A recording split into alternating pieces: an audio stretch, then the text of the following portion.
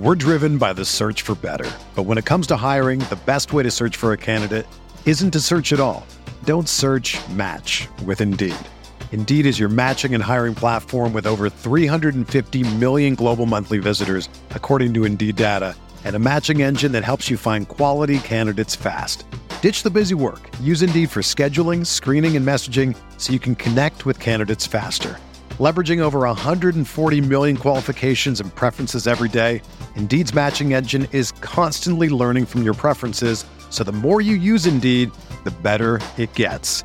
Join more than 3.5 million businesses worldwide that use Indeed to hire great talent fast. And listeners of this show will get a $75 sponsored job credit to get your jobs more visibility at Indeed.com/Blue Wire. Just go to Indeed.com/Blue Wire right now and support our show by saying that you heard about Indeed on this podcast. That's Indeed.com/Blue Wire. Terms and conditions apply. Need to hire? You need Indeed.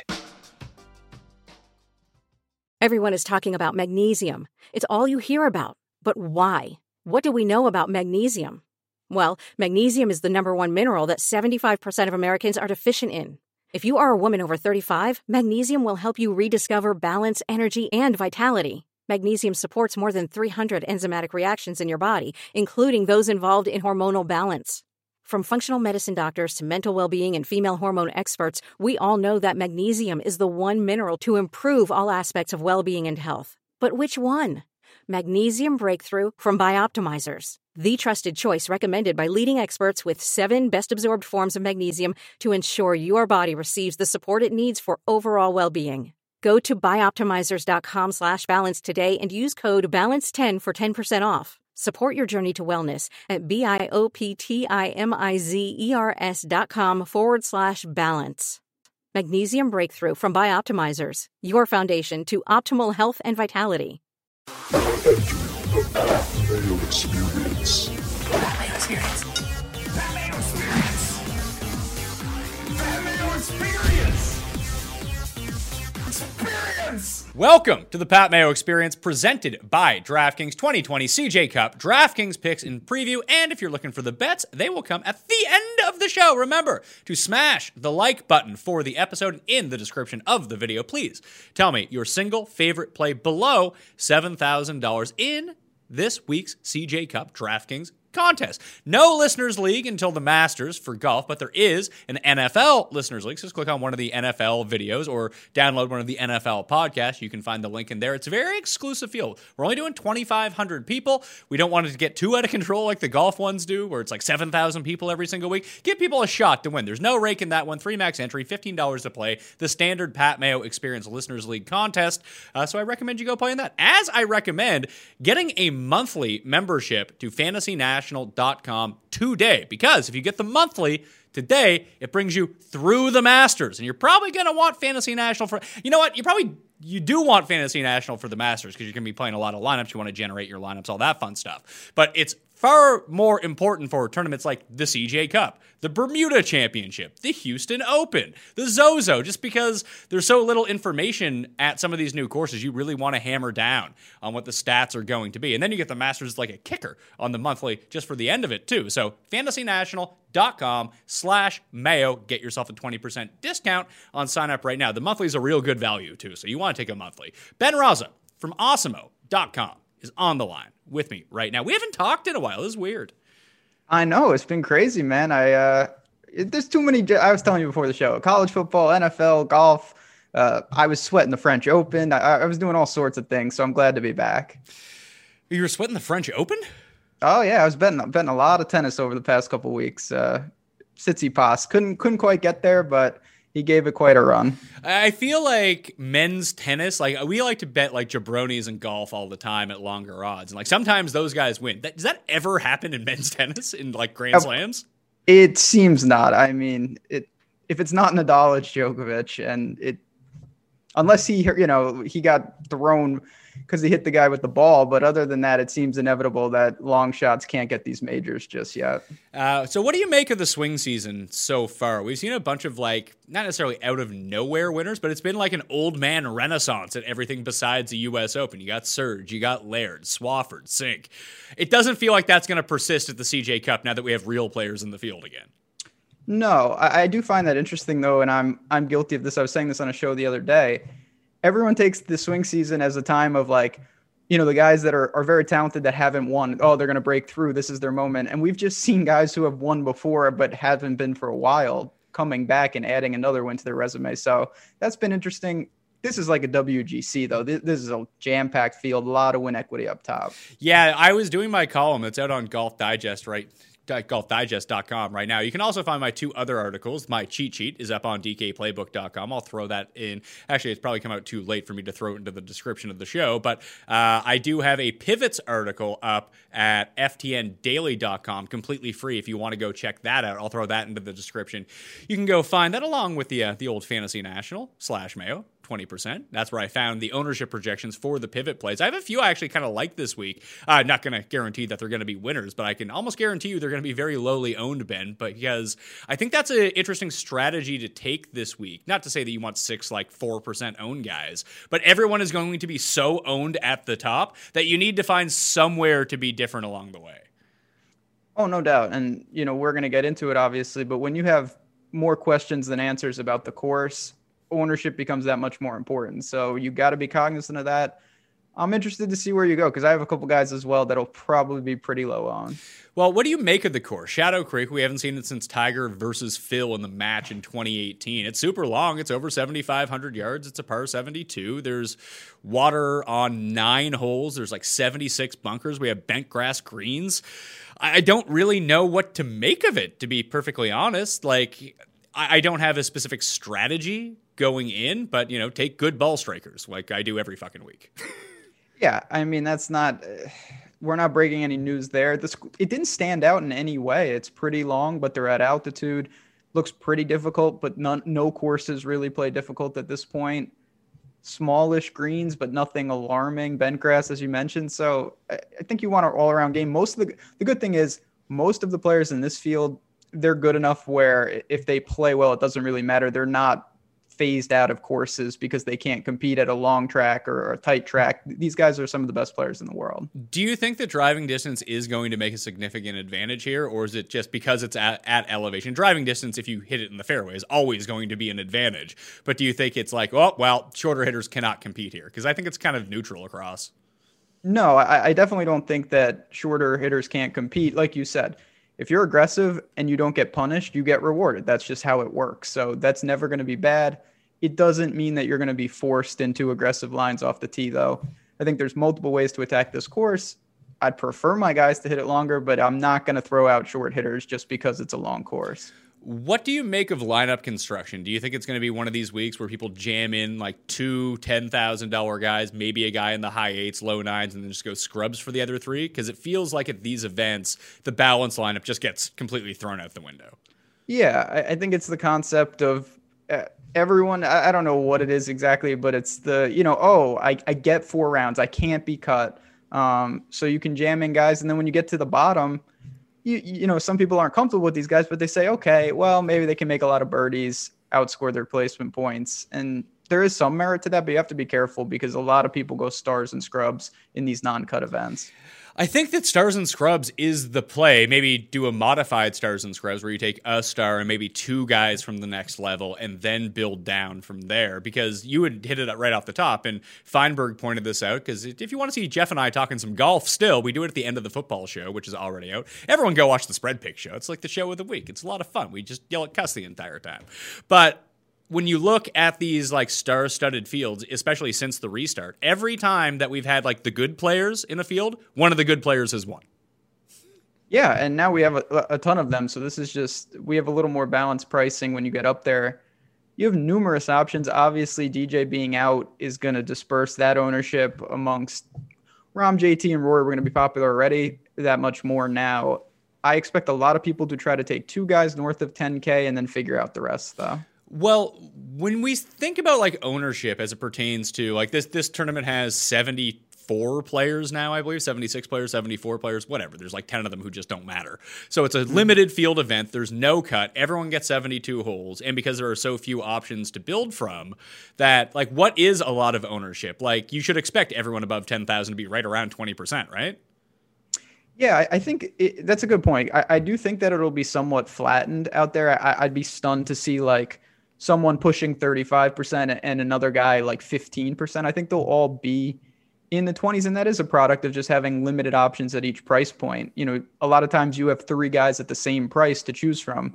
Here, if you need a $9,000 guy, there's only one guy at that price. It's not to say you can't leave money at the table, but that just changes things. So don't be surprised to see that there's still ways to get leverage, though, even with dispersed ownership like this. Yeah, so it's not necessarily, I mean, leaving money on the table is going to be the number one way to make your lineup different to begin with, but even finding that 1 or 2 pivot plays, especially at the high end, if you can find them, is probably going to be the key. So let's jump in. The $10,000 guys this week. You hit on it. Dustin Johnson has withdrawn. He's tested positive for COVID-19. I don't think that he wants to take the chance of missing the Masters, so here we are. He's not playing. Tony Finau, also not playing, correct? That's right. That's what they tell me. Yeah, Tony Finau is out. He's also tested positive. He tested positive last week. He's sitting out again. We'll probably see him next week at the Zozo. So that leaves Rahm, Thomas, Rory, Xander, and Wolff as your top 5. And it's so fun that I get to bet on Matthew Wolff every week, and he plays awesome, and I win no money. That's always just a fantastic way to go about things. But for me, it's Justin Thomas up here. Yeah, I mean, JT, to me, is always the safest play on the board, even when he doesn't play well, doesn't kill your lineups. Non-cuts certainly in his favor. Form is fantastic. Obviously, for me, I think Rory's also just playing fine. Hasn't missed a cut this year. 2 top 10s coming in. He's got the baby behind him. Everything should be good. The thing that I want to ask you, Xander is always popular, but this would be, just looking at everyone else. Wolff is playing maybe the best in the world. You've got the other 3. Is it possible that of the 10K guys that Xander would be the lowest owned? Absolutely not. Xander will probably end up being the highest owned. That's what's wrong with society in a nutshell. Like, he's doing nothing. All he's doing is putting. Normally, I would say, oh, man, I'll leverage with Xander. But if he's really popular, as he always is, I don't know how you go there when you have all these other options. I think the way that we're going to play it out, like it's not going to be that he's going to be 35% owned. I don't think that. I think that I think you can always add like 3 or 4 percentage points of ownership onto Xander just because everyone always and no one ever talks about him as a fun play because he's not a fun play. He's just always like kind of a good play. That he's a very safe choice, a lot like a guy that we'll get to as a pivot play for me later on that he used to be in this category and has completely fallen off. So all of a sudden, no one wants to play him anymore. If Xander starts playing really poorly, I could see it happening to him. But I'd say he probably comes in as a 0.25% owned in all these tournaments. I have nothing else to say. That to me is stunning, but at the same time, it happens every time. And he's another one with these non-cuts, small fields. He's certainly, I think it's somewhat noisy, but he's shown that this is kind of where he racks up his wins. He's still behind he might be behind DJ for me. I have no interest in Xander once again. No cut Bentgrass. That is his jam if we're going to talk Narrative Street on this. But I think that him and like Wolff will be lower owned. Rory will probably be the lowest owned of these top end guys. But when I say low owned, he'll be like 19%. Yeah, you're not going to listen. There's nobody up here that's going to be actually sub 10% or anywhere close to it. I'm interested to see how many people pay for Rahm just because with DJ out, he is $500 clear of everybody else. So it's kind of interesting to do that. Again, going to have ownership.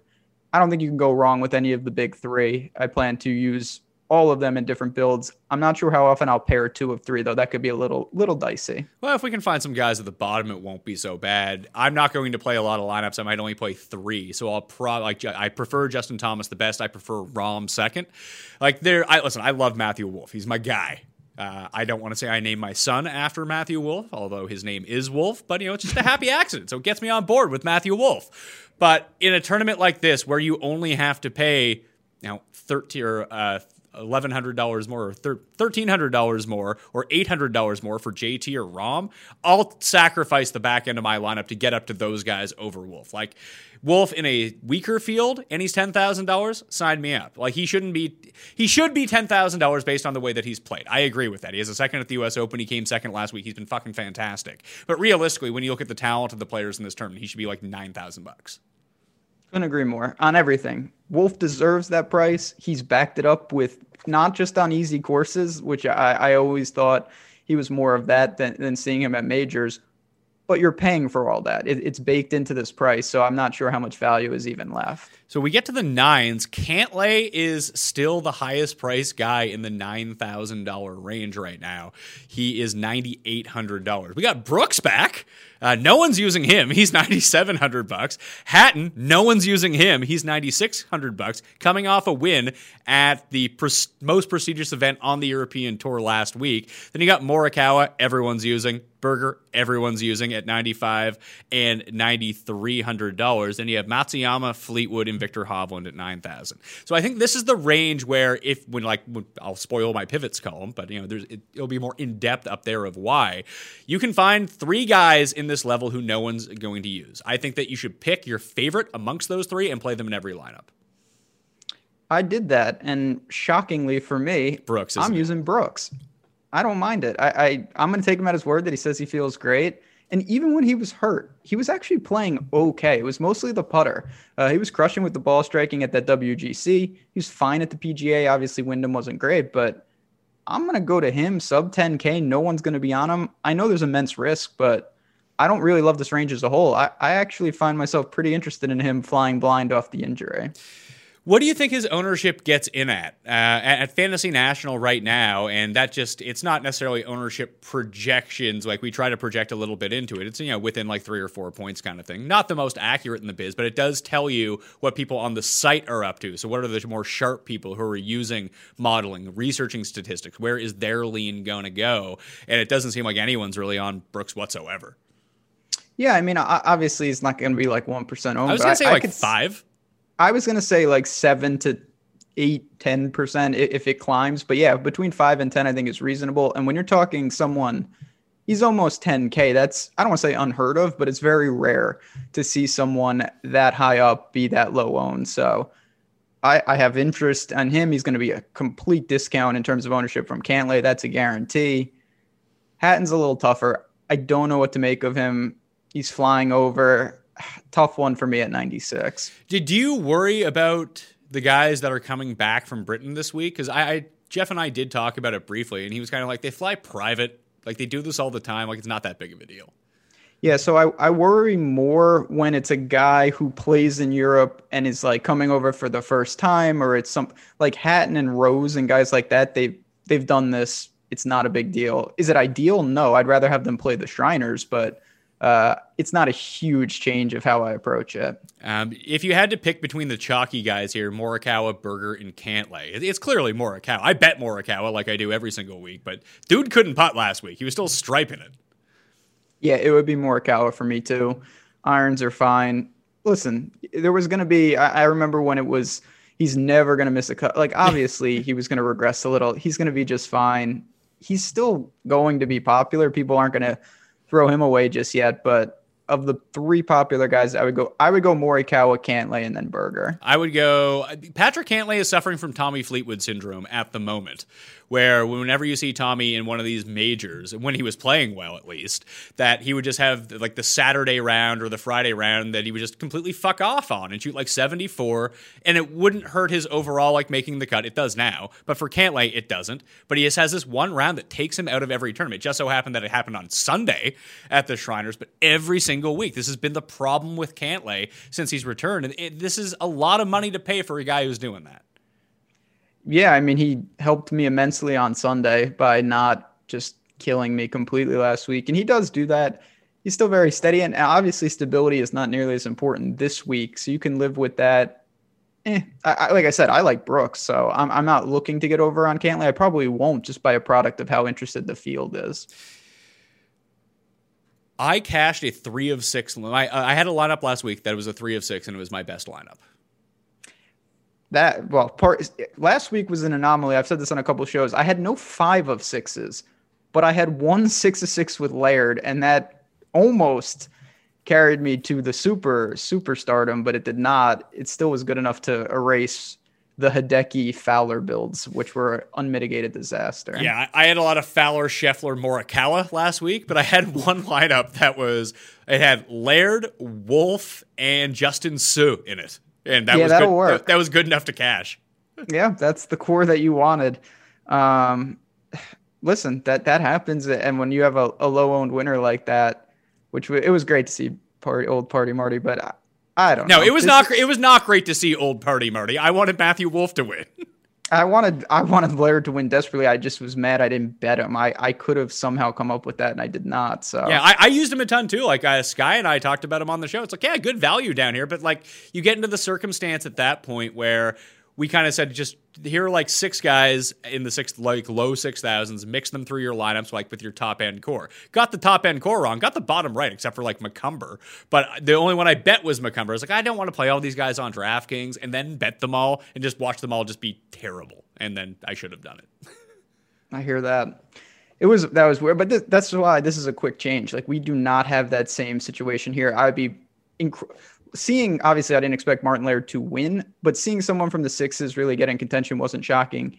The way this tournament is formed, I would be pretty stunned to see a winner come from down there. Yeah, I have 1 or 2 guys that I think that can compete, but I do not think that they're going to win. My guy in the 9s is actually Fleetwood, who I projected single-digit ownership, who played very poorly before he went back to Europe. He had that one, like, before the U.S. Open. People were like, oh, my God, he played so well at the Portugal Masters. Like, that is basically a challenge tour event. He just went back to Europe after the U.S. Open, should have won the Scottish Open, didn't, came in second, came T13 at Wentworth, but the driving has been excellent, and the irons have come back. He was top 30 in both those fields in strokes gained in approach, and between the 2 tournaments, I believe he was 11th and 4th off the tee. If his ball striking is back at his ownership level, I think that's where you need to go in the low 9s.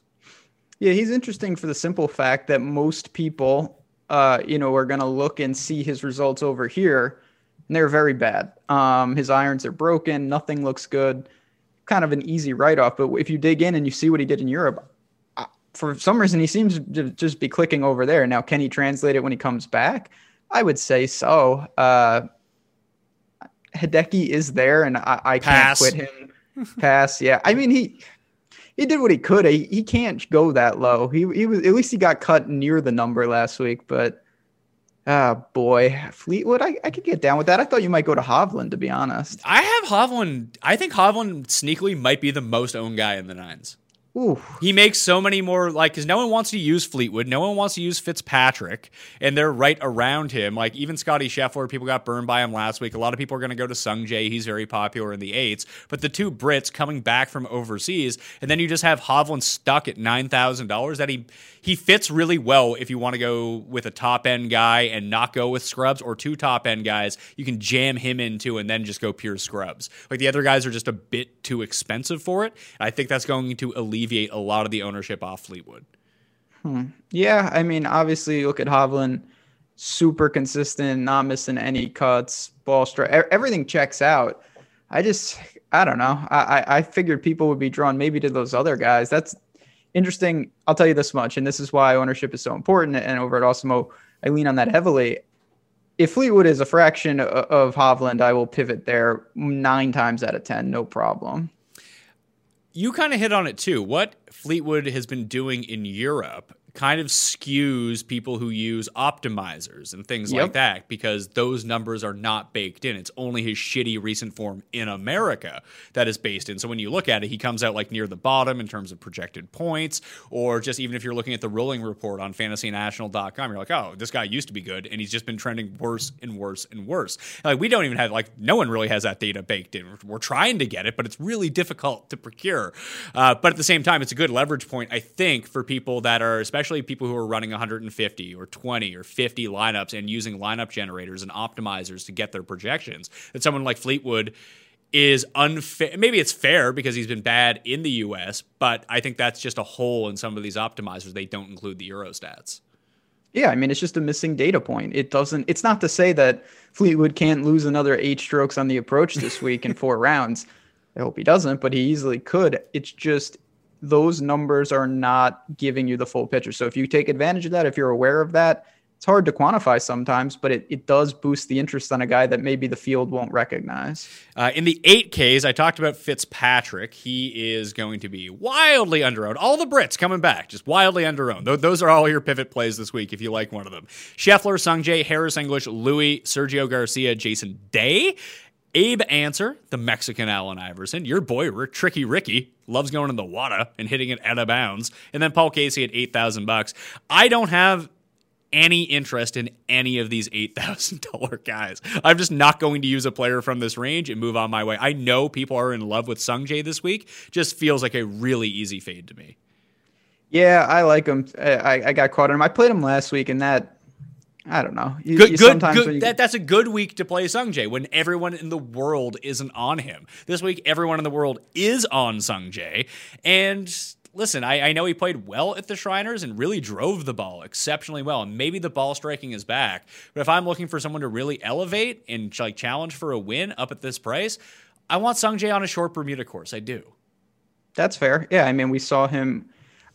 I did look a little, it's like a lot of water here, and I did get sucked into the Florida swing-esque, but yes, the courses in terms of layout, not similar. If he's astronomically owned, again, ownership really does change things. I'm going to have some Sungjae. There's no doubt in my mind.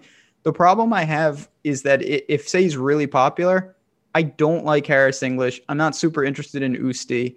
Scheffler is fine. I don't find myself wanting to pivot in this range. So if I don't use him, I probably have to change my actual lineup construction.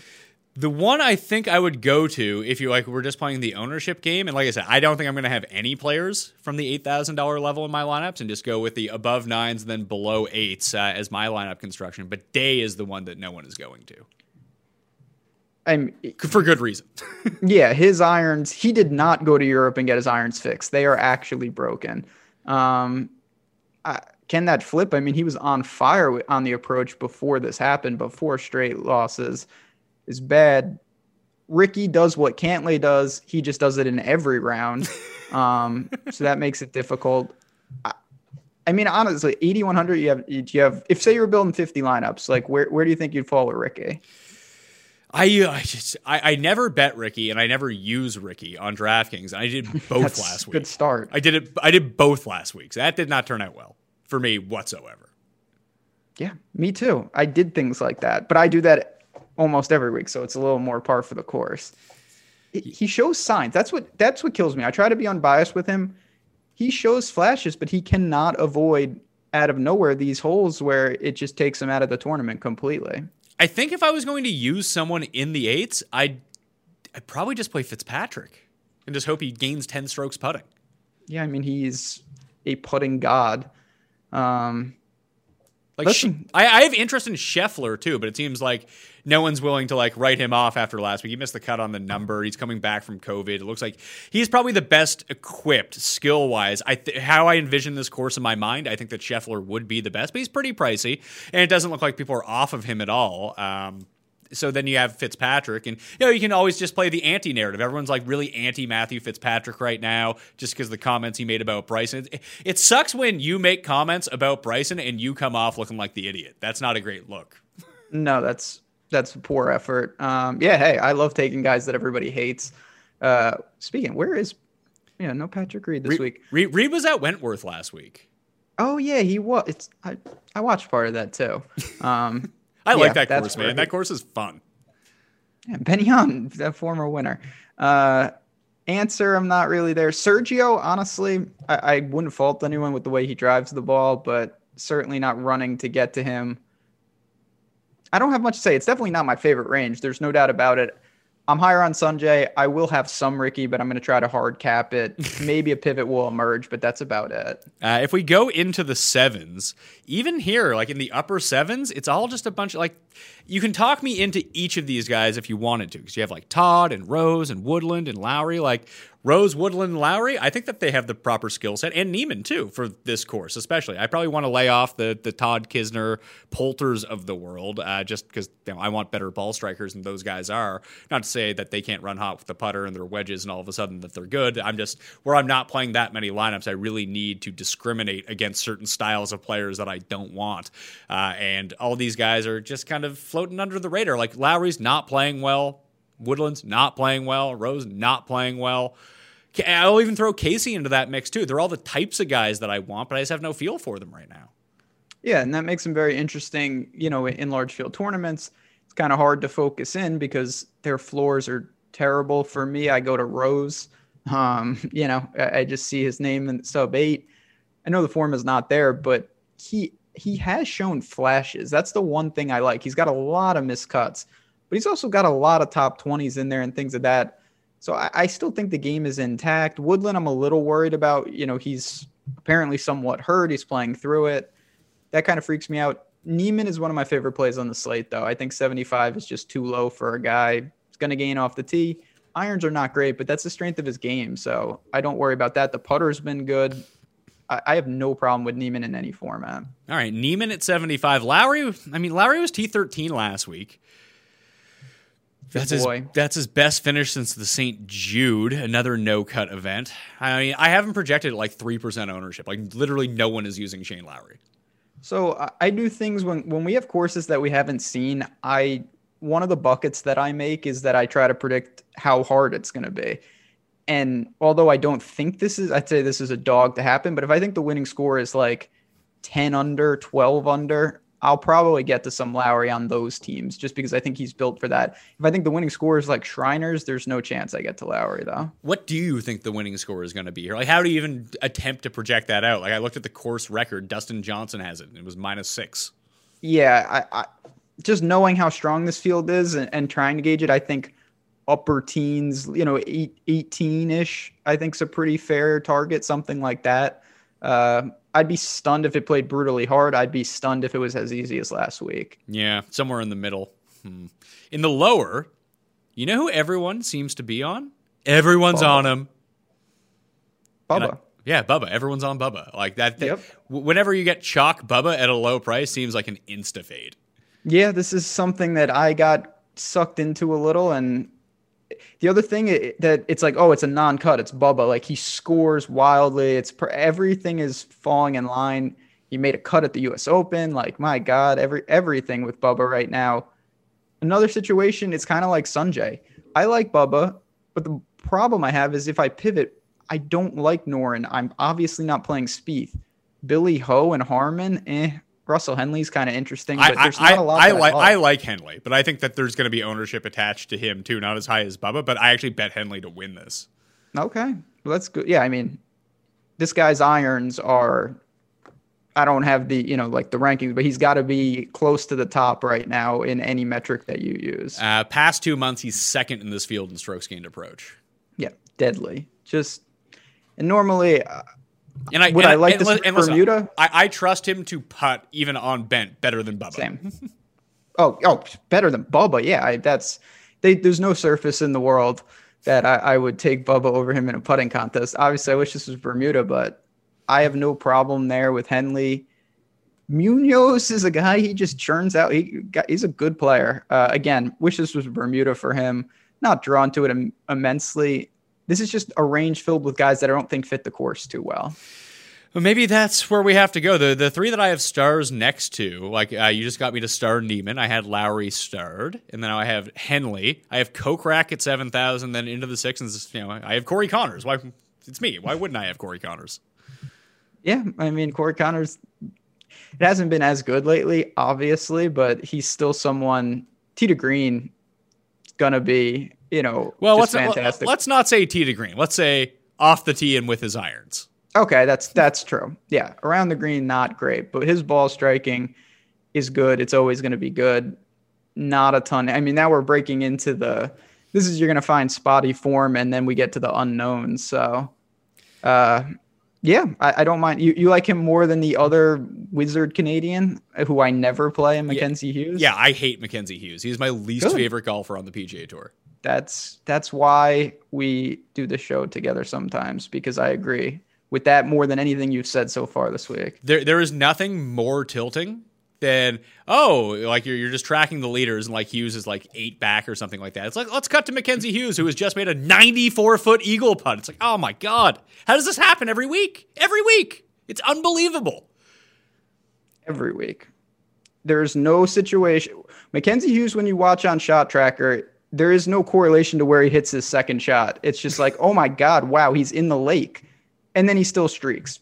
Why? There's no rhyme or reason. Like, good for him. Fantastic. Very impressive, but I've never seen anything like his combination of around the green and putting. So no, I won't be playing him. What about Leishman? No. No? Okay. That was a quick no. Can't do that to myself. I just can't do it. It's so tempting.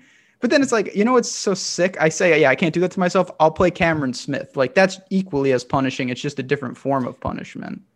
Cam Smith has gained on approach in 6 consecutive events. Yeah, he's playing pretty good golf. It's just, I hate playing guys where I'm like, okay, just gain 0 off the tee, please. And that's what you get with him. But the form is fine.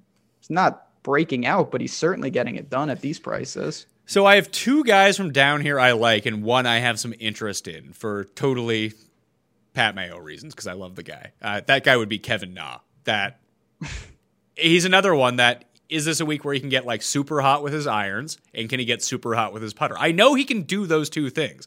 Can he not just be a disaster off the tee? He wasn't last week, but he had no putting stroke whatsoever, which is really strange considering he gained like 15 strokes at that course the year previous on his way to winning. I just like him in Vegas, to tell you the truth. He just seems to have he's hit or miss from time to time, but when he hits, he tends to hit big when he plays in Vegas. So that's the thing that's great with Kevin Na. Like, this guy's a winner. When you get him right, it's rare in situations like this, but when you do, the upside is legitimately like top 5 win equity. And that's rare for a sub 6K guy, especially a sub 6K guy not in the greatest of form. I'm not really on Hadwin. Benny on, yeah. I always like him, but he truly can't putt.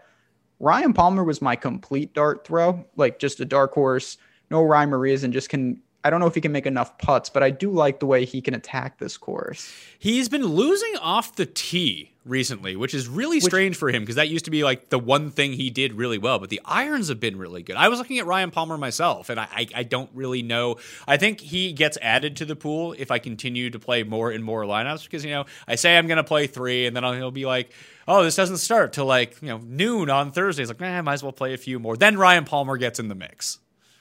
Yeah, I mean, him and Dylan Fratelli to me are similar in the sense that their skills, they kind of pop out of nowhere. Like, they're going to gain off the tee long term, but other than that, the irons come and go. The putter for Fratelli comes and goes, and I like that because when you get it right, you can really get paid off. And on a non-cut, this is where I'm willing to take some shots. And Ryan Palmer's stats, they're all over the map right now, and I think that's actually a good thing because no one's going to really play him. Yeah, it's almost the same as Na. That's just not a skill set that people are targeting this week, so it's going to leave him criminally underowned. So the other 2 guys that I like, the 2 guys that I mainly like, you hit on one, was Fratelli. I went back and looked at it. He's gained 3 or more strokes putting in a tournament 5 times in his career. He has 3 top 10s, a win, and no finish worse than 20th. So if you can just catch the week where he putts, the rest of his game tends to come along with it. So this is something that me and Fantasy Golf Man talk about a lot, and I think is undervalued within DFS golf. There's a difference between guys that say you average 0 strokes gained putting. There's a big difference between a guy who literally just say he gains 0 strokes putting every week and a guy that gains 5 and then loses 5 and then gains 5 and loses 5. It's the JB Holmes effect. Yes, and Fratelli is in that bucket, and that's just going to equate horrible dead last missed cuts.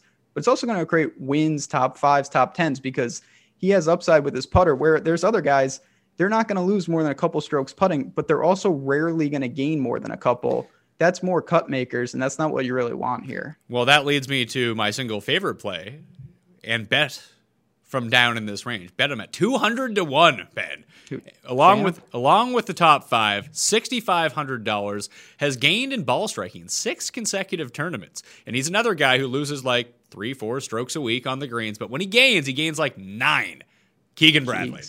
Yeah, it's true. Now, he's an actual god-awful putter, but it is true. I mean, when he gains once every 3 years, it is more than 1 stroke. Gonna gain tee to green, ball striking. Listen, 6,500, it's not bad. I thought you were going to say Champ, to be honest, who's just... It's really funny. I like Champ at short courses. I don't know why. Yeah. No, listen, there's a couple guys like that. Your boy Luke List has some of that in him, but... Woodland is the same way. He plays better at shorter courses than he does at longer courses. There's just some guys, and Champ to me is like the leader of this, who have the formula where they crush it off the tee and then they make putts, and then your irons don't actually even have to be good. Like Bryson. So, yeah, Bryson is now the king of that. So Champ is interesting, but he hasn't been playing that well. I did bet Champ in a head-to-head versus Spieth, which is like one of the strangest bets I've ever made, but I had to do it on principle. I like Keegan here. I think he's going to give himself ample birdie opportunities, and then you have to live with the missed 3-foot putts. It's just the way it is. Listen, you know what you're getting with him at this point. So, are you team? Not to change it. Sorry. I was just gonna say or whatever. I was just gonna say that everything that people want, like everyone's using Bubba this week, and Keegan is essentially Bubba in the way that they score DraftKings points.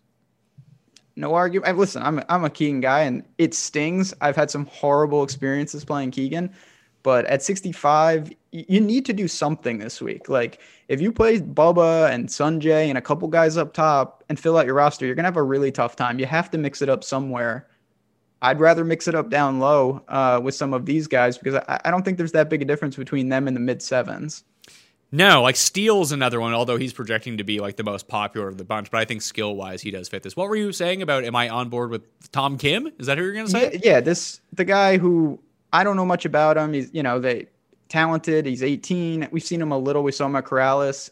Is this something I need to consider or what? It's not for me. No, not in a field like this. I think that he's fun at this price in a Corrales field. You know what I mean? Mm-hmm.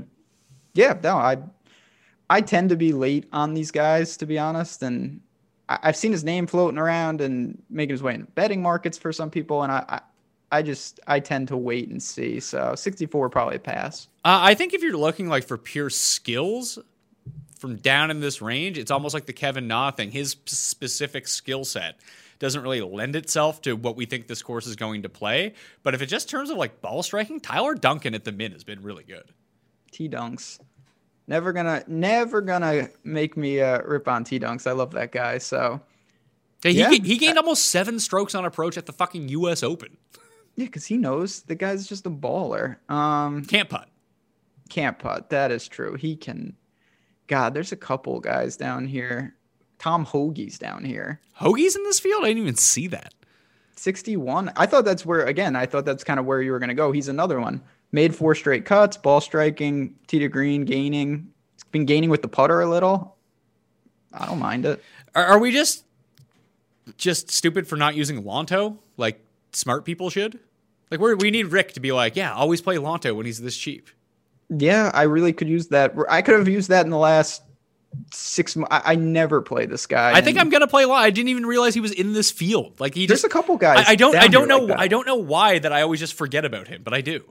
And I used to love Lonto. He used to be my 3 years ago. I would bet him first round leader in every event. Guy loves birdies. Yeah, I mean he gets dangerously hot. Well, he had stretches.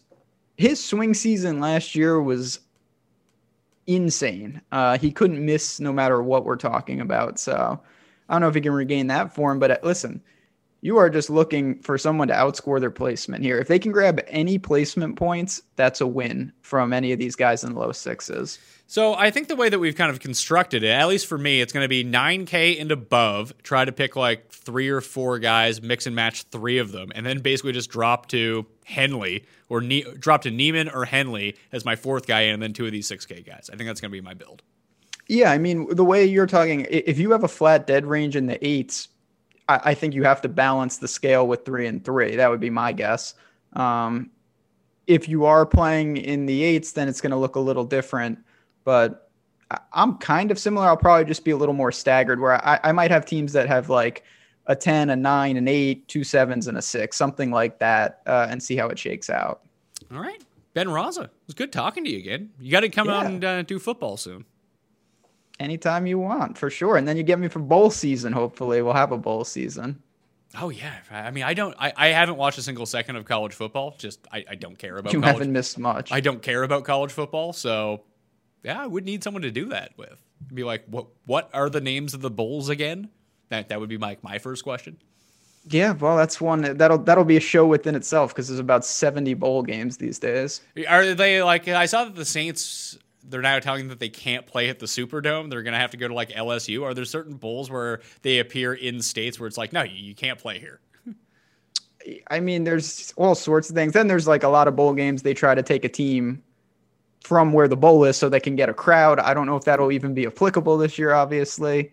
Like Boise State always seems to play in like the Idaho Potato Bowl because they can get fans there. So we'll see what the winter brings, but I'm excited to keep it going. Get Masters coming up. That'll be unlike anything we've seen in quite some time. I've been doing like my initial Masters research so far, and the biggest thing that I keep coming to is how different is the course going to play? Or should I just not think about that and be like, let me pick the guys that I think that are going to win and just hope that it plays like it normally plays? I mean, the way I'm approaching it right now is I'm not even considering that it's not in April, like, because so far I haven't seen anything where I'm like, okay, this is going to change things.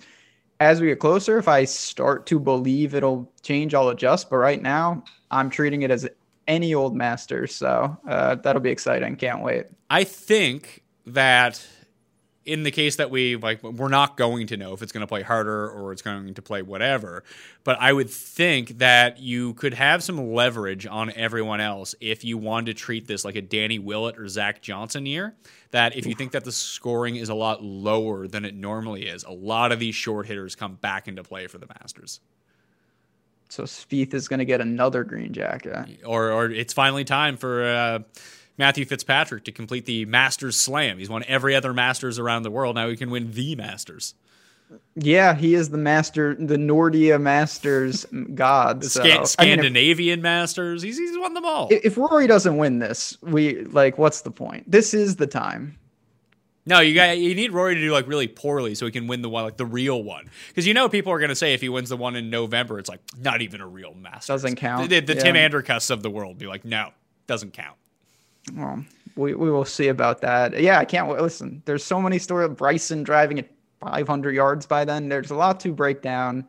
I'll be excited to do it. All right. We'll get me, we'll get you, we'll get Rick, and we'll pound it all out for DraftKings Master Show. Plus, Jeff and I will have a show that week too. Anyway, thanks for being on, man. Tell everyone what's going on at awesemo.com. Yeah, so just like everyone else, we are busy, unveiling a lot of new tools, projections, ownership. Obviously, not just for golf. We've got football. We've got college football now, and certainly baseball still going. Every other sport you could imagine. Say it every time. Just come in and try it out. I really think you'll enjoy it. We'd love to see you over there.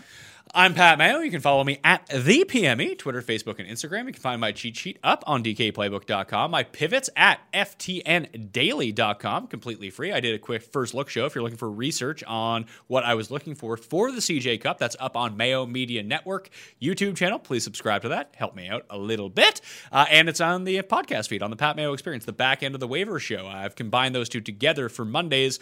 For people who want some football, people want some golf, maybe people want them mixed together. Better than Cuss Mix of dipping Lay's regular chips into vanilla ice cream, as he revealed on the Spread Pick show. Is that something I can interest you in, Ben? No, that's frowned upon in all forms of society, so you count me out. It's not a great look. Other than that, I become a member at fantasynational.com. Use fantasynational.com/Mayo to get yourself a discount. And if you get the monthly membership right now, it will take you through the Masters, which you're probably going to want to play for the Masters and everything in between. There's some fun tournaments coming up. I'm actually the most excited for Bermuda because that has like the biggest jabronis in the world in that field, I'm guessing, which is really my favorite type of tournament. So we'll be in on. Oh, I forgot to do the fucking bets. Who are you betting this week? So I did bet Sanjay, which I know you won't like. It's not that I don't like it. It just feels like everyone is doing it. Yeah, well, I have to do that because if I don't, my Twitter game, I got to keep up with everybody cashes. Oh my God, I cashed a triple. I bet people get crazy. I'm kind of interested in taking a look at Neiman and Fratelli for longer shots. I think if I had to pick a big guy, I'd bet Rory, but I'm not probably going to do that unless I get the odds that I was looking at, and the DJ line kind of shrunk it. But Neiman and Fratelli for bombs, I don't think is the worst idea. Yeah, I'm keeping it. I'm so heartbroken about Matthew Wolff last week. Once he got into that playoff, I really thought he was going to win. So I was like, I'm not going to hedge on these other losers, and I really should have. I would have locked in a sizable amount of money, and then said I lost it all. That was fun. So I bet Morikawa at 28 when it opened. He should be. I think he's down to like 16-1 now because everyone too bet him. Yeah, he's also another very popular bet this week. I probably wouldn't bet him at 16, but if you can still find like a 20 number hanging out there, I'm in on Morikawa. I bet Henley at 80-1 with the top 5 each way. I bet Keegan at 200-1 with the top 5 each way. I'm probably going to play Keegan at a top 10. I might play Henley as a top 10. I'm not doing much in terms of betting this week. I don't like these type of tournaments. I might bet JT. I haven't decided on that yet, but I'm probably not going to do it. I think he's 10-1 right now. Yeah, those guys are hovering. Like I said, Rory was 14 at one point, and that if I can find that, I would do it. I don't know. I'm with you. These are not my favorite events because I think you're really taking aggressive stands against the win equity up top. And if you don't, you're not getting great numbers. Like I'm not going to bet. Decky hasn't won in like 3 years. He's like 20-something-1. It's hard to really get behind that. Yeah, I'm just searching around to a few different sites here. I don't want to say the name of the site because everyone should play at DraftKings, but I'm on it right now, and it is the fucking least intuitive site in the world. Oh, but they have the best odds on anyone because I think they're like a new startup, but their layout is just fucking horrendous. No, I don't want to see the tournament matchups before I see who's going to win the tournament. Like, what are we doing here? But they have the best Justin Thomas odds. They're 12-1. What's Ryan Palmer? Ryan Palmer He's got to be in the 150.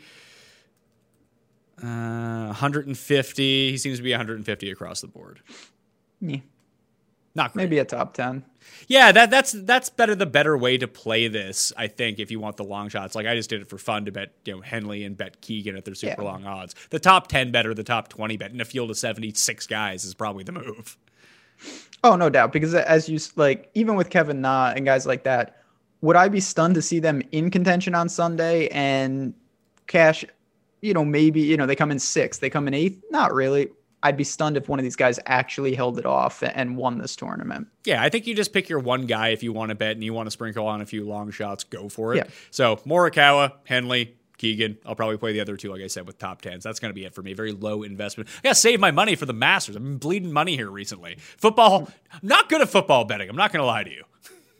Football betting is just, you got to come in the college ranks, even though that's, good luck trying to figure out who's playing on these teams. It's like the NFL, except extremely, extremely worse with no information of COVID.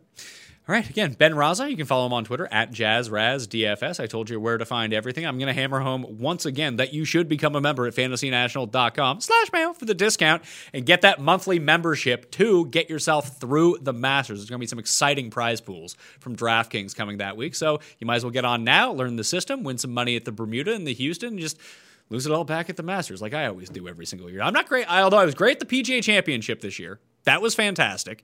But other than that, majors are not really my friend when it comes to DraftKings. But it doesn't stop me from playing anyway because it's fun to build lineups. Thank you all for watching. I will see you next time. Batman Experience! Experience!